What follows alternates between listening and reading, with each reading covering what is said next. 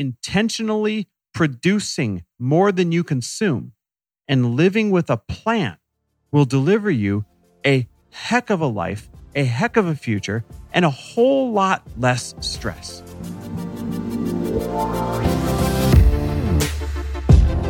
Welcome, everybody, to the Chris Harder Show, where we are making you unapologetic about your pursuit of success, knowing that when good people like you make good money, they can then do great things. My name is Chris Harder, and several times per week, I will bring you epic guests, solo episodes, and every single tool, trick, and skill set you need to grow your business, grow your money mindset, and to grow your wealth to levels that you have never reached before. I've ended up in a unique place in life where I've got the experience, the connections, and all of the secrets that it takes to be successful. And I'm lifting the curtain to reveal it all to you in an effort to help put you in a position of abundance so great that you can then be as generous as possible. So let's lock arms and let's get started. Hey, everybody, welcome back to the Chris Harder Show, where it's another Money Monday over here. We're going to talk about all things how to make money, save money, expand your money, and be really good with talking about your money. Today, we're going to have one of those awkward conversations around budgeting. And the whole conversation is based on this one premise. And it's something that I had to learn the hard way several years ago. The premise is this: are you a consumer or a producer? Are you a consumer or a producer? Now, the answer is you have to be both. It's impossible to be just one or the other. If you're just a consumer and not producing anything, you're going to be broke. And if you're just a producer, not consuming anything, then, well, that's no life to live. But on top of that, it's literally impossible to be a producer if you're not also consuming. And by consuming, I don't just mean products, I mean content. Do you produce more content than you consume? Do you produce more revenue than you spend, aka consume on products? That's what we're really talking about today, striking that balance between being a producer and a consumer. Now, if you're about to stop the podcast and be like, wow, this sounds really basic, don't. Because I'm going to share a couple of quick stories with you, and we're going to go through some example budgets. So if you're one of those people that kind of struggles with, how should I be budgeting my money? Especially if you're an entrepreneur and your money is all over the place, like 1 month you make 10 grand, the next month you make 5, the next month you make 20, the next month you make none, then don't worry, I'm going to address that type of rule of thumb budgeting as well. But I really need to start with this really quick story. You see, when I was young, in my late 20s, I had a really great career in banking. And I thought it was going to last forever. And I was young and arrogant and ignorant. Many of you have heard the story. And so I completely overspent. Despite making a ton of money, I completely overspent. And I didn't live on any kind of a budget whatsoever. Now, I know budgets aren't very sexy, but they don't have to be these stringent, restricting things. I thought it did, and I wasn't interested in that. And so I just thought I could always out-earn the problem. Or in other words, I always thought I could outproduce the problem. Sure, I'm going to spend a lot of money. Sure, I'm going to have a great lifestyle. But no problem. My bonuses go up every year. I get a promotion every year. And I'm just going to outproduce the amount that I'm consuming. Well, that was a short-lived plan. I mean, it was great for 8 or 9 years. But then the recession hit. I lost my job, which meant I lost my income. And I was the only real breadwinner in the family at the time. Lori didn't have her career yet. And so I had to come home and tell Lori, babe, we're losing everything. And we got to start over from way below zero and move into this tiny apartment and start with our backs against the wall. But guess what? Many beautiful things came out of that moment. First of all, you wouldn't be listening to this podcast today without moments like that. We wouldn't be entrepreneurs today without moments like that. We wouldn't have the net worth that we have today without that very moment. And therefore, we wouldn't have the giving ability that we have without that moment. You see, it took that type of moment for me, and I don't want you to have those moments. It took that type of moment for me to realize that, number one, I did need a plan. Number two, it didn't have to be this scary, restricting plan. And number three, money really isn't that complicated if you just let it boil down to these two things. How much are you producing versus how much you're consuming, and having a plan to make sure that you are strategically outproducing what you are consuming. Now, here's some great budget examples. And I want to give a disclaimer. These are my opinions of how you should budget. I know Dave Ramsey has his opinions where he wants you to live on grass and rocks until you're a cajillionaire and then you're allowed to buy your first new car and you're like 75 years old and can hardly get in and out of the thing. That's not a lifestyle to me. But I also don't think you should live like the young, arrogant, ignorant, frivolous version of me. And whether you hear this right now and you're in your 20s, your 30s, your 40s, your 50s, it's not too late to make these simple adjustments that I'm going to give you. Now, the other part of the disclaimer is this. These are just simple adjustments. Like this is a skeleton outline. You're going to have to get more granular than this. But there really is approximately 6 categories that I'm going to break it down into to make it simple for you. The saving category, the housing category, the driving category, the investing in yourself and the growth category, the category that you live off of, I call it the spending category, and then the giving category. And here's the rough outline for a budget for you. And this outline of a budget is based on your take-home income, not your gross. So, gross is the large paycheck or the large amount that you're bringing in. Net is how much is left over after taxes and expenses. Well, if you're a W-2 employee, that makes this really easy because it's based off of your take-home check, your net check. If you're an entrepreneur, this means, and don't worry, I'm going to share that budget with you in a little while. This also means it's based on your take-home money, but that's going to fluctuate a little bit. So let's start with the people who have what I call measurable steady income. Whether you're an entrepreneur or whether you have a W-2 paycheck, let's start with the people that have a measurable steady income. Now, based on your take-home income, I want you to save the first 10%. See, that's where people get in trouble. They think they're going to save what's left over after they pay for their house and their car and their bills and their dinners out and all that stuff. And guess what? There's never anything left over that's going to amount to anything. So the very first thing you do, even if you're in debt right now, I want you to save the first 10%. Then, I don't want you to spend more than 25% of that take-home on your housing. Rent or mortgage doesn't matter. When it comes to driving and transportation, I want you to spend up to but under 15% of that take-home. Then the fourth category is investing in yourself. I want you to invest 10% of your take-home check into growing yourself so that you become a leaner, bigger, badder, stronger income-producing machine. And then the 40% that's left over, that's your spending money. That's what you buy groceries off of, live off of, buy clothes off of, do entertainment off of. And out of that 40%, I'm going to encourage you to give 5 or 10%, to plan giving in. Not to think it's going to happen, but to plan giving in. Because those that give, the law of reciprocity just works in their favor and they get more in return. And that's not why you give, but dang it, that's the beautiful way the system works. So why not participate? So here's some real examples. Remember, save the first 10%, spend the next 25% on housing, spend the next 15% on driving or transportation, spend the next 10% on investing yourself, and the leftover 40% is on spending, living, and giving. Okay, so here's an example. If you make $60,000 a year gross as a household, meaning that's the high number. There's 2 people working in the house. Each of you make $30,000. That's $60,000. Your take home is probably somewhere around $48,000 a year. Divided by 12 months, that's $4,000 a month take home. So if you're making $60,000 gross, that's $5,000 gross per year, which means you're probably $5,000 gross per month, which means you're probably taking home about $4,000 gross in your paycheck. So based on that take-home paycheck, that take-home $4,000 per month, here's how you would budget. You save the first 10%.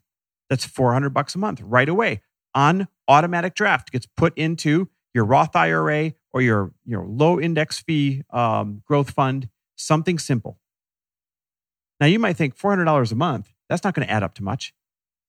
But based on the 9 to 11%, and I'm going to use 9, I'm going to go low, that the low fee index funds have grown since the beginning of time that we've been tracking them. Through every up and every down, every boom, every bust, every bubble, they've averaged about 9 to 11% growth. So let's use 9%.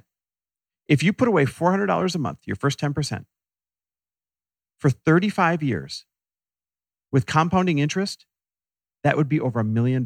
Your $400 a month with compounding interest would be over $1 million. It'd be about $1,035,000 saved over 35 years. Now you might hear that and be like, wow, I can't believe I could be a millionaire making just 60 grand a year household income. Or you might hear that and say, the hell am I going to do with $1 million 35 years from now? That ain't nothing. Whichever side of the fence you're on, it's still $1 million. And don't worry, I'm going to give some better examples later in case you make more or want to save more. So you save the first 10% of the $4,000. That's $400 that goes into your future.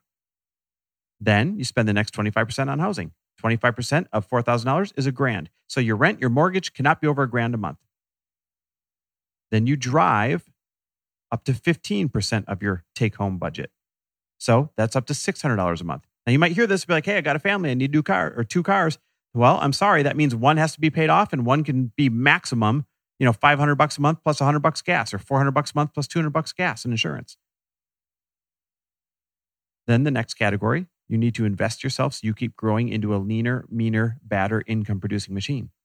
And that's 10%. So that's $400 a month or $4,800 a year you're going to spend on coaches and growing yourself. Then you live off the 40% leftover. And the leftover is $1,600 a month. This is where you're choosing which restaurants you go to, which hotels you stay at if you do. And I know I'm working with a pretty small budget here. I'll give a bigger one in a moment. But guys, this is reality. You save the first 10%, you spend the next 25% on housing, the next 15% on total transportation, the next 10% on investing in yourself, and then the leftover 40%, that's what you live life on. And that's where I used to get in trouble.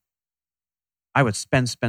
I was spending, let me do the math in my head. Just roughly thinking back, I was spending probably about 25% of my take-home income, even though I had a huge take-home income, on multiple cars, new cars I didn't need. And I was spending probably about 30% of my take-home income on building this big, beautiful home. Now, those don't sound too much higher than the categories I just gave you, but where I really went wrong, I didn't save the first 10%. I spent and I lived life and I experienced everything. And then I tried to save what was left over. And there wasn't much left over most months. So here's an example using the same categories if you're making twice what I just did. So I just said, hey, if you're making 60 grand a year, here's your example. Now here's your $120,000 a year example. The percentages are the same, but the math changes a little bit. If you're making 120 grand a year as a family, then that's $10,000 a month gross before taxes. After taxes, because you're going to be taxed a little bit more, that would be about $7,000 a month take home. A little bit less take home because you're paying a little bit more in taxes because you're earning a little bit more. So what would you do? Let's go right back to those categories. Out of the $7,000 net, the $7,000 take home, you're going to save the first 10% towards your future, $700 a month. Now check this out. Using the same 35 years we did before, this adds up to over $1.8 million. Just that few $100s a month difference adds up to over $1.8 million in 35 years. Then you're going to spend the next 25% on housing. That's $1,750 a month for your rent or mortgage, all covered. Don't go above that. Then you're going to drive with the next 15%. And when I say drive with, that means all transportation, whether you're taking Ubers everywhere because you live in New York or whatever it might be. So that's 15% of $7,000. That's $1,050 a month. I don't care if you need 2 cars for the family, 1 car, you got to make it work. Then you invest in yourself 10%. That's $700 a month or $8,400 a year on coaches and development. And you live off the 40% that's left over, the $2,800 a month that's left over. And consider giving 5 to 10% of that $2,800. That'd be $350 to $700 a month in your giving budget. I think I skipped over the giving budget in the $60,000 one. Giving 5 to 10% of the 40 grand that's 40% that's left over, that would be $200 to $400 a month in a $60,000 example. So now what if you're an entrepreneur? What if you're like, Chris, my income is not that steady? I can't quite predict that well. It doesn't change that much, believe it or not, once you know your categories. Here's what changes for all you entrepreneurs out there with what I call variable income. It's all over the place from month to month. You're going to do this budget first off of gross income in order to do the rest of the budget off of net income. Here's what I mean. We'll use the same $120,000 example, but this time, instead of you being a W-2 employee, you're having consistent income. Now you're working for yourself, building a business. And you're earning about $120,000 a year. Sure, it might look like this. It might be 20 grand this month, 5 grand the next month, 10 grand the next month, 0 the next. But at the end of the year, based on your projections and based on what you're doing right now, you're going to make about 120 grand that year. Well, here's what it would look like. The very first 20% of every sale you make, whether you just sell one course or whether you just did a big launch and brought in 40 grand, the first 20% goes into a tax account so that you can earn a little bit of interest on it and pay your taxes at the end of the year with it. Now, the good news is as long as you have a decent accountant, now that you're building your own business, hopefully you don't have to pay 20% in taxes. But depending what state you live in and depending how good or not good your tax advisor is, the safest route you can go is putting 20% into a tax account right away out of every single sale. Let it sit there, earn some interest, pay your taxes out of that, and there's probably going to be a little bit left over in there. That becomes your cushion from year to year to year, because trust me, you're going to need cushions. The next 20% of your gross income of every single sale you make, every single launch you have, the next 20% goes into team, hiring, growth, things that are reinvesting in the business so that you can make more income over and over and over again. So now look, we've taken 40% right off the top of every one of your sales. And you might say, hey, that kind of sucks because now I'm only working with 60% that's left over. And I started a business so I could have more money. Well, when you're an entrepreneur, the truth is this. You might make the same as somebody with a salary, gross income.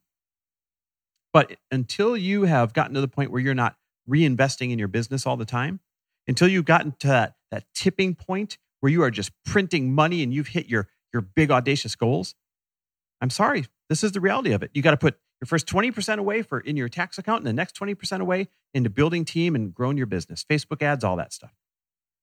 So if you're making $10,000 a month or 120 grand a year and you're self-employed, we've just taken $2,000 a month, put it in a tax account, $2,000 a month, put it into your team and growth account. And I know I'm saying per month. Remember, we're talking variable income. So I really mean per sale, per launch. Every dollar you bring in, 20% goes to your tax account, 20% goes to your team and growth. And then your budget is based on what's left over. And this is where I'm going to use just a 1 month example. If you're self-employed and you made $10,000 this month and you put $2 grand in your tax account and $2 grand in your team account, then of the $6,000 left over, you're going to save the first 10%. So you'll notice you're saving the net, not the gross, just like if you got a paycheck. That means $600 is going in your Roth IRA or going in your self-directed 401k or going into your low-fee index fund. And the next 25% of that $6 grand is going towards housing, up to $1,500 in housing. And you're going to drive on less than 15%. So that means up to $900 a month, or that $10,000 a month is going to go into your transportation fund. And you're going to invest in yourself 10%. So if you made 10 grand that month, that means approximately $1,000. I'm sorry, 6 grand was left over. So 10% of 6 grand is $600 is going to go into your self-investment account so that you can grow yourself, your coaches. And the leftover 40% of that 6 grand, $2,400 is what you're going to do your spending, your living, your fun, your eating, all of that off of. And you're going to consider giving 5 to 10% out of that leftover 40% in a strategic growth or strategic giving fund. Because those who give, the world literally gives you back in the law of reciprocity, they give you more. So the whole point is this. Consuming more than you produce is guaranteed to get you in trouble. And you didn't need to listen to me for 18 minutes to learn that. You already know that. The more important point is that intentionally producing more than you consume and living with a plan will deliver you a heck of a life, a heck of a future, and a whole lot less stress. And so whether you're a W-2 employee with a paycheck or whether you are self-employed and your income's all over the place, you now know what categories to place your spending in, how to build your budget. so that you can sleep at night knowing that you are taking care of your financial now and your financial future. And when that happens, you know what I say. When good people like you have good money, they can do great things. And that is my wish for you. Thank you so much for listening. As always, you can go to thetruthaboutmoney.com to check out my course on how to behave and think differently with your money. The Money Principles does such an amazing job of repairing your relationship with money. And so you can take lessons like this, like the budget lesson, and you can go and apply it to the Money Principles. And the things that you will learn there are guaranteed to change it. Go check it out. thetruthaboutmoney.com. Thanks for listening. And if you loved this episode and know of someone else who is as successful as they are generous, please pass them on to me. It would mean the world to me if you help me get this cause and this message out to as many listeners as I can. So please, if you liked what you heard, it goes a long way if you take 30 seconds and leave me a 5-star review and share this with your friends. I'll be forever grateful. And until the next episode, cheers to your success.